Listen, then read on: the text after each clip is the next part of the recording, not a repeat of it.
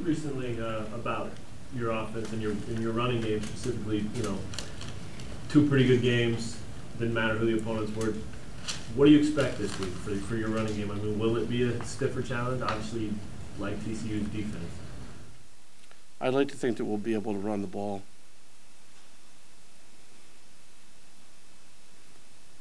You have to do anything different. Schematically, let's face it. You got a top line defensive staff. Okay, you just played the scheme, the almost identical scheme last week. So you schemed that scheme to get yourself, besides your players, you created some running lanes, based on, well, he's going to take that away. He's not going to sit there and say, okay, they were running that, so I'm going to let them run, let them have those plays. So what forces you do is come up with new ideas. We're over here meeting too, in case you're wondering. So I think we feel pretty confident that we have ways to attack them in the run game. Coach, I know you mentioned that it's kind of your job to make sure the team didn't go, I guess, into the tank, so to speak. Have you seen the response since it's gone by a couple days here that you were hoping for? I let them be in the tank Saturday night because I was in it too. I just can't, I can't act that way. But by Sunday morning after watching the tape and then meeting with the staff and getting together with the players, then going out there and practicing, the best medicine in sports is to go out there and play again. That's the best medicine. So, and once we get out there Sunday afternoon, and get through stretching and start hitting each other again, you've already moved on. So, I let them sulk for Saturday night, and then Sunday we were back to work. And it's good doing it that way now because by the time, they leave on Sunday, it's kind of behind them. And that doesn't mean it's okay. That doesn't mean it's acceptable, but it's behind them, and then you could be moving forward. Cox is a guy that seems very positive and upbeat and tends to shy away from the negativity a little bit. Is he a guy you can kind of lean on right now? Even though he's new to the program, is he a guy you can lean on to kind of help get rid of some of that negativity from last week? Well, there was not very much negativity from Taylor Cox. There was not much negativity from Tony Pearson. If you look at those two players, there wasn't too much negative you could say about either one of them. They only can do their job. That's what they do. Their job is we give them the ball and they run as hard as they can, and when they're in the pass game, either catch it or pick up the blitz. That's what they're supposed to do. But I'm very happy with Taylor Cox, and I'm very happy with Tony Pearson. I can put those guys over in this group over here. Those are two guys I'm not worrying a whole bunch about. You use a guy like Taylor as almost a leader? Taylor's a very quiet person. So Taylor leads by his toughness. He's a tough guy. He shows up, he's the same guy every day. And he's the type of guy you want on your team. He doesn't have to say a whole bunch, but, you better be ready because he's going to bring it on every play. Can that be infectious? I think that it can be infectious most of all with the guys blocking for him. Because when all of a sudden he's getting to the second level and he's seeing them run over people or making guys miss, that makes him want to stay on blocks even longer. Just 2 weeks in, would you expect to have better performance from your receivers?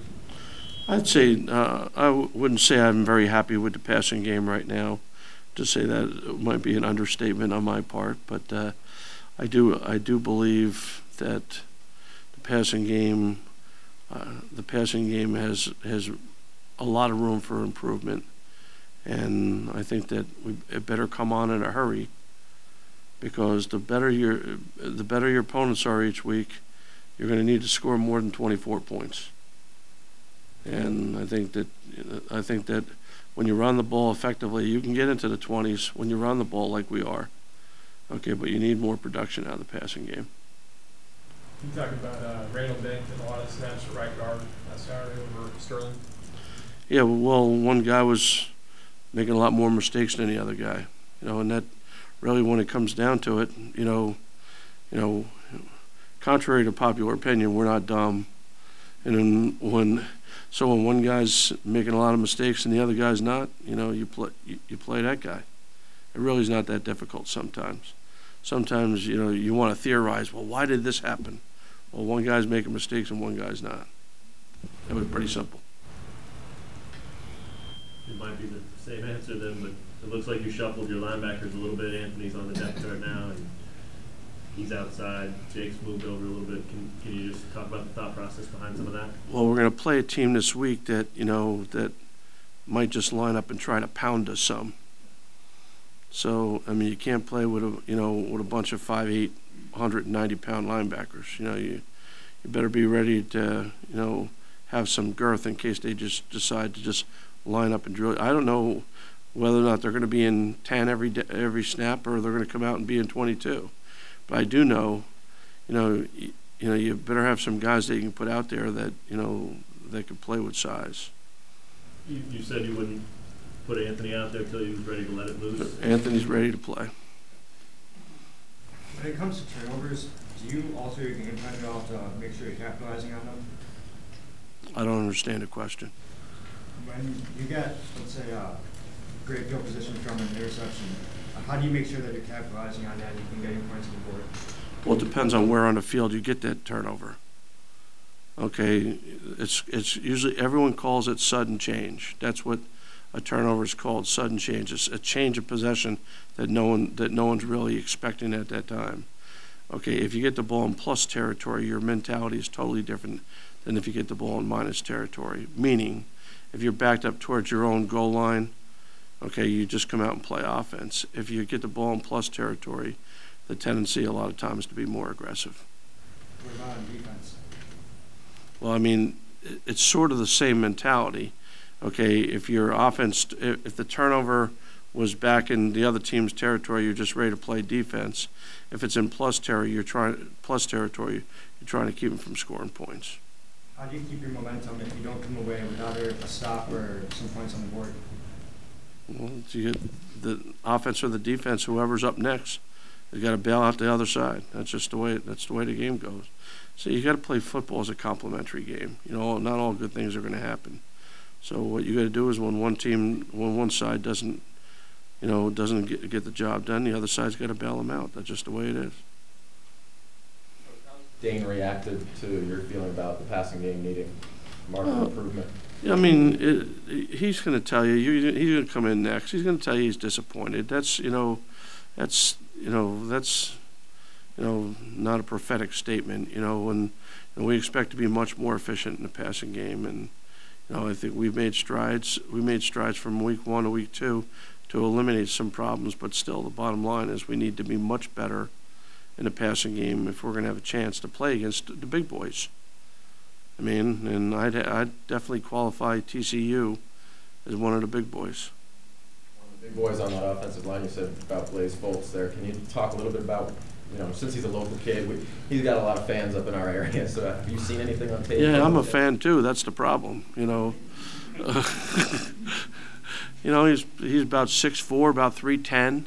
So this isn't like the center and the left guard are both maybe in the 290-ish range, but he's got some size to him now.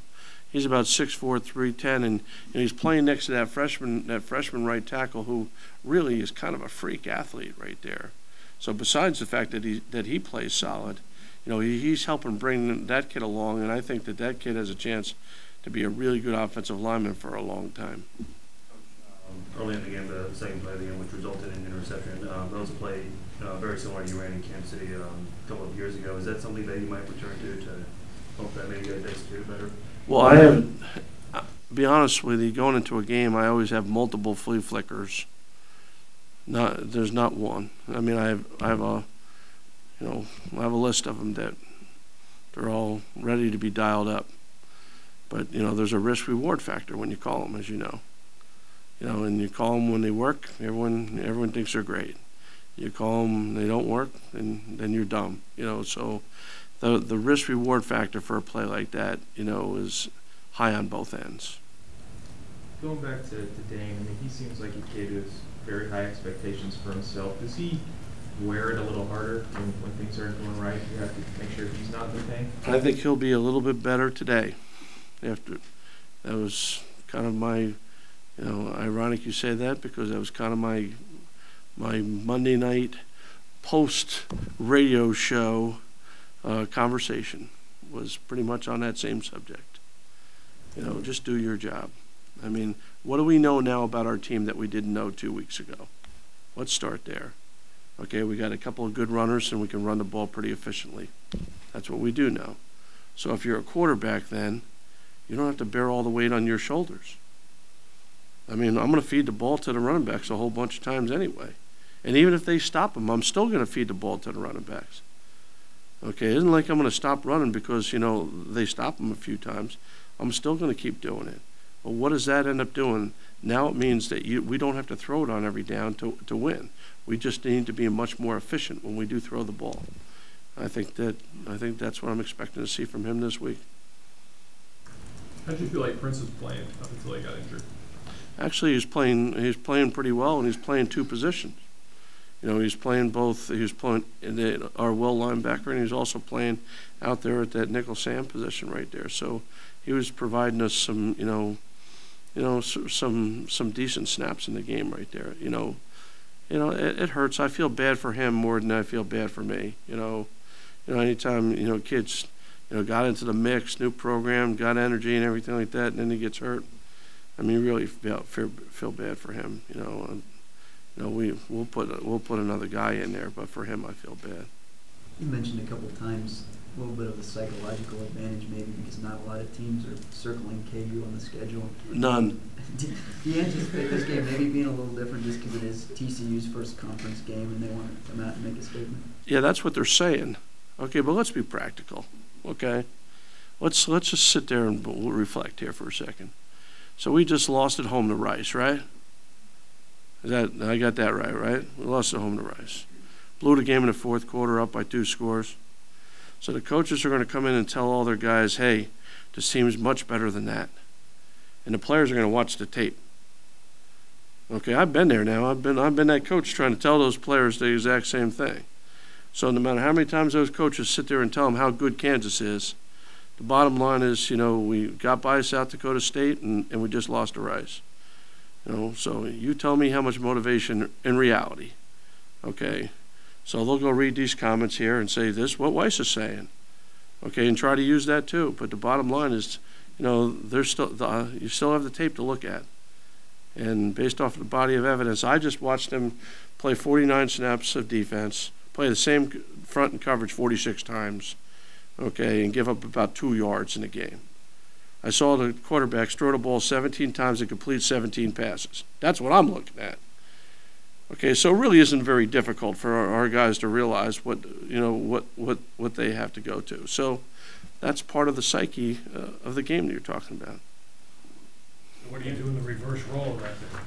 I'm not in that. Oh, in my role? Like if you're that coach trying to get a team up for. Well, obviously you got no chance, fellas. Maybe we shouldn't just show up. Maybe we just go to brunch on Sunday or Saturday morning instead. I mean, they'll show up on Saturday. We'll show up. What do you do with the motivation of your TCU's coach if you're in that spot and you're facing a team that just got beat by Rice? You use every tact you can. I mean, we've gone as far as laying mouse traps around the locker room, saying the game's a trap. I mean, you do. I mean, seriously, we've done everything, and both. Yeah, and both. I mean, you try all sorts of things that are symbolic, but at the end of the day, they're a good football team, and I'm not blowing smoke. I mean, they're good in all 3 facets. They used to just be salty on defense, and that's no longer the case. They're really good on offense now. I mean, they're really good. Those traps? That definitely happens. Figuratively, of course. I actually know what that means. Isn't that good? There's been a lot of talk about TCU and how their talent will translate to the Big 12 playing, week after week. It sounds like watching the tape that their personnel looks similar. Yeah, they definitely have. they're definitely an upper level team in this conference. I mean, I've looked at the tape of all these teams in the conference. I mean, this team can hang with all the good ones. I mean, they're well coached. I mean, this guy's a good head coach, and he's a good defensive coach on top of it. Okay, they're well coached, and what they used to win games on defense, now they can win games in multiple ways. And when you get to that point, you know, which they're going to need to when they're playing against a bunch of good football teams in this conference on a weekly basis. I mean, because you can get beat every week in this conference now.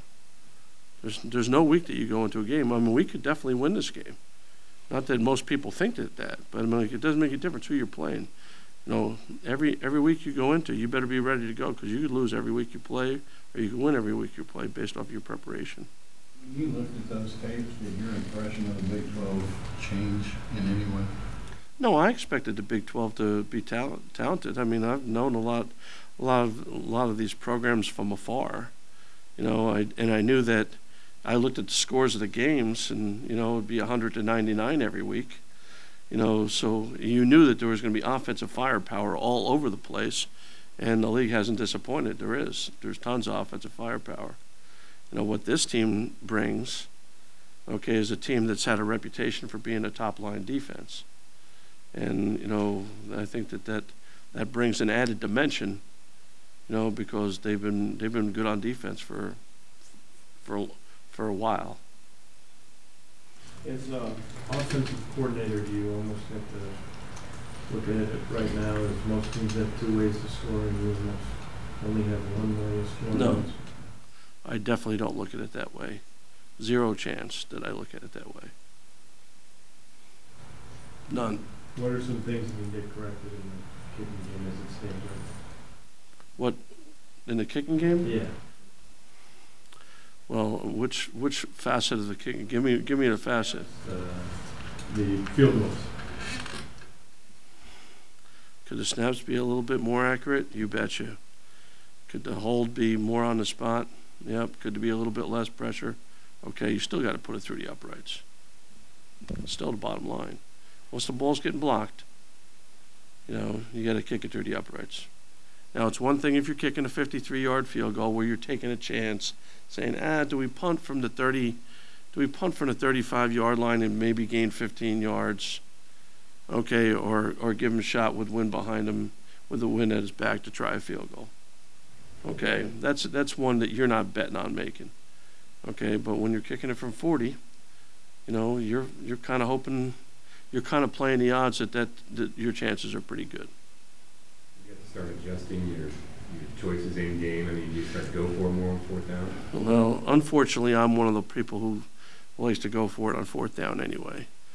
You know, so that's been part of my MO in the past. So, you know, I'll try to hold off from doing anything rash too early. But, you know, could there a time? Let me say this: a time could come that where I would think that way. That time has not. I have not reached that time yet. I don't want to make you rehash it with Tony, but now that you've played 2 games and he's exceeded that 15 carry mark, I know you've said each game's different. You're going to do what you have to do with him, but how's he responded physically to that load? Well, you remember, we've been on the sideline a lot. You know, like the one time Taylor was supposed to go in, they just had a 17-play drive. I mean, he could have gone and taken a nap. I mean, and Taylor was dialed up to go next. I mean, we were on the side forever. So, and not only that, but at the end of the 17-play drive, what happened? They scored a touchdown to make it 10-10. Well, when it's 10-10, you want arguably your best player on offense is number 3. Do you want him on the sideline after they just tied it up 10-10? When he's been standing there for 20 minutes, he's as fresh as a daisy at the time right now. So the way the games have played out, it's presented himself in such a way where I don't think he's experienced any bumps and bruises or tiredness, knock on wood, to this point. Does it concern you that you're giving up 17 play, touchdown drives to schools like run? Did somebody give you that question to ask? Or does it concern me? Yes, that is a definite No doubt about it, yes, 100%. How have some of the conversations I'm waiting for, gone? hold on, I'm waiting for the follow-up on this one. Go ahead. So how have some of those conversations gone with Coach Campo, and what are you guys gonna try to do to maybe make the defense get a little My more- conversations the last, I'd say 48 hours have been more about personnel than they've been about scheme. They've been about personnel. Like, and twofold now, our personnel and then TCU's personnel. Because once we get into game planning, I'm not telling the defense what to do, but I can tell them what concerns I have. And concerns I have with our guys, and then concerns I have with their guys. And I think that a lot of times in football, what the average fan would know is you spend a lot of time game planning based off of personnel. It's not just what they do, it's who they are. You have to know who you're playing against. It's not just what they do. And I think that's where I try to influence the decision making or the game planning of the defense more than anything else by giving my insight. Like that 82 is really good. So you're going to be one-on-one on him all day? I don't think so. I don't think that that's where we want to go. So that I'm citing that as an example. How has the right side of the offensive line been developing? Well, last week it basically was, for the most part, Dent and Howard, played almost, the two of them played almost the whole game. And all I can go from when I'm judging offensive line, I only can go off of production. So we're averaging, 5.5 yards a carry, probably a little higher if you take out, a couple losses by other positions right there.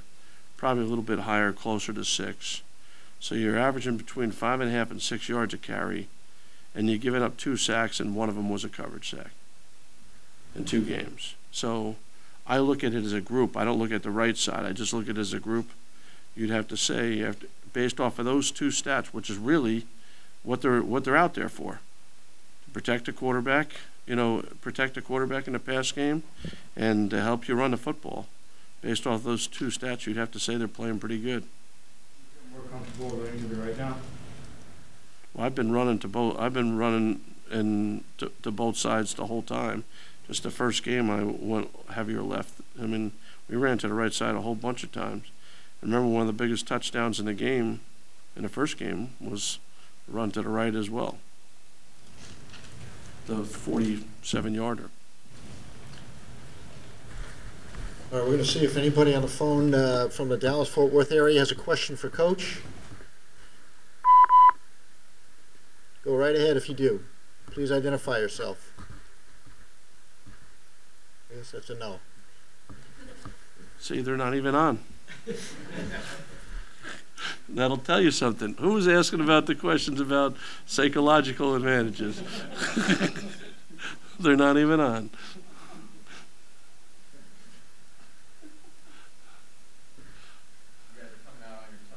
Probably expecting a home run shot pretty soon. And how big is the big play against TCU? They obviously go for that home run early and often. I think that it's important for our guys to have good things happen early in the game. They don't have to be first or second play, but I think that good things got to have to happen early in the game, and that could be in any way. I'm fine with us intercepting a pass and running it back for a touchdown. I'm fine with us taking a kickoff back for a touchdown. I'm fine with us blocking a punt. I'm fine with all those things. So it doesn't have to be, some trickery and deceit play on offense. It could be any play that kind of ignites the team that, gets them thinking, hey, we might just win this game. After the game, you talked about how one of your focuses had been finishing the games. Did you go back to that this week, or do you have a new focus? Well, the fact that was the point of emphasis and you didn't, was a very easy teaching tool. Because now you put up, here's a body of evidence. This is what I was talking about. This is exactly you know, when you hate to be prophetic, you hate that to be the case. But when you sit there and talk to him and say, this is one of the problems here. This is one of the things we got to learn how to do. Now, at the end of the day, when a game is close, okay, I have to believe that, you know, that coaching comes into play. You know, I know the players have to make plays. I know the kicker's got to make the kick. I know we got to make the sideline tackle. I know we can't throw interceptions. I got all that. But at the end of the game, when the game is close, you know, you have to be able to go back to the game and say, what could I have done different? And there's always at least a handful of things that you could have done to alter the outcome of the game. So rather than sit there and put it all on them, I think it's important for the players to know that it's not just you. There's things I could have done things better. We could have done things better. And for them not to shoulder all the blame for an unfavorable outcome. Have you had previous interactions with Gary Patterson? I've talked to him once at the Big 12 meetings, you know, right after recruiting was over. It was the first time I've ever met him. What's the most impressive thing about the way he's done that at not a BCS campus? Well, I think that the most important thing that he's been able to do, you know, he's played really good defense against teams that like to spread it out and throw it all over the yard.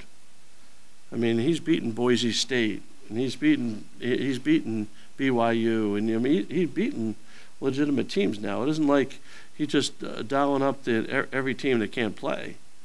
But on top of that, you think about it, no matter where you're playing, if in the last 12 years you lead the country in defense 5 times, that's a tough stat now.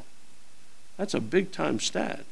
And now all of a sudden, you know, your offense gets better and better players, and now when your offense is matching your defense, you put yourself in a position where you come into this league not afraid to go against anybody.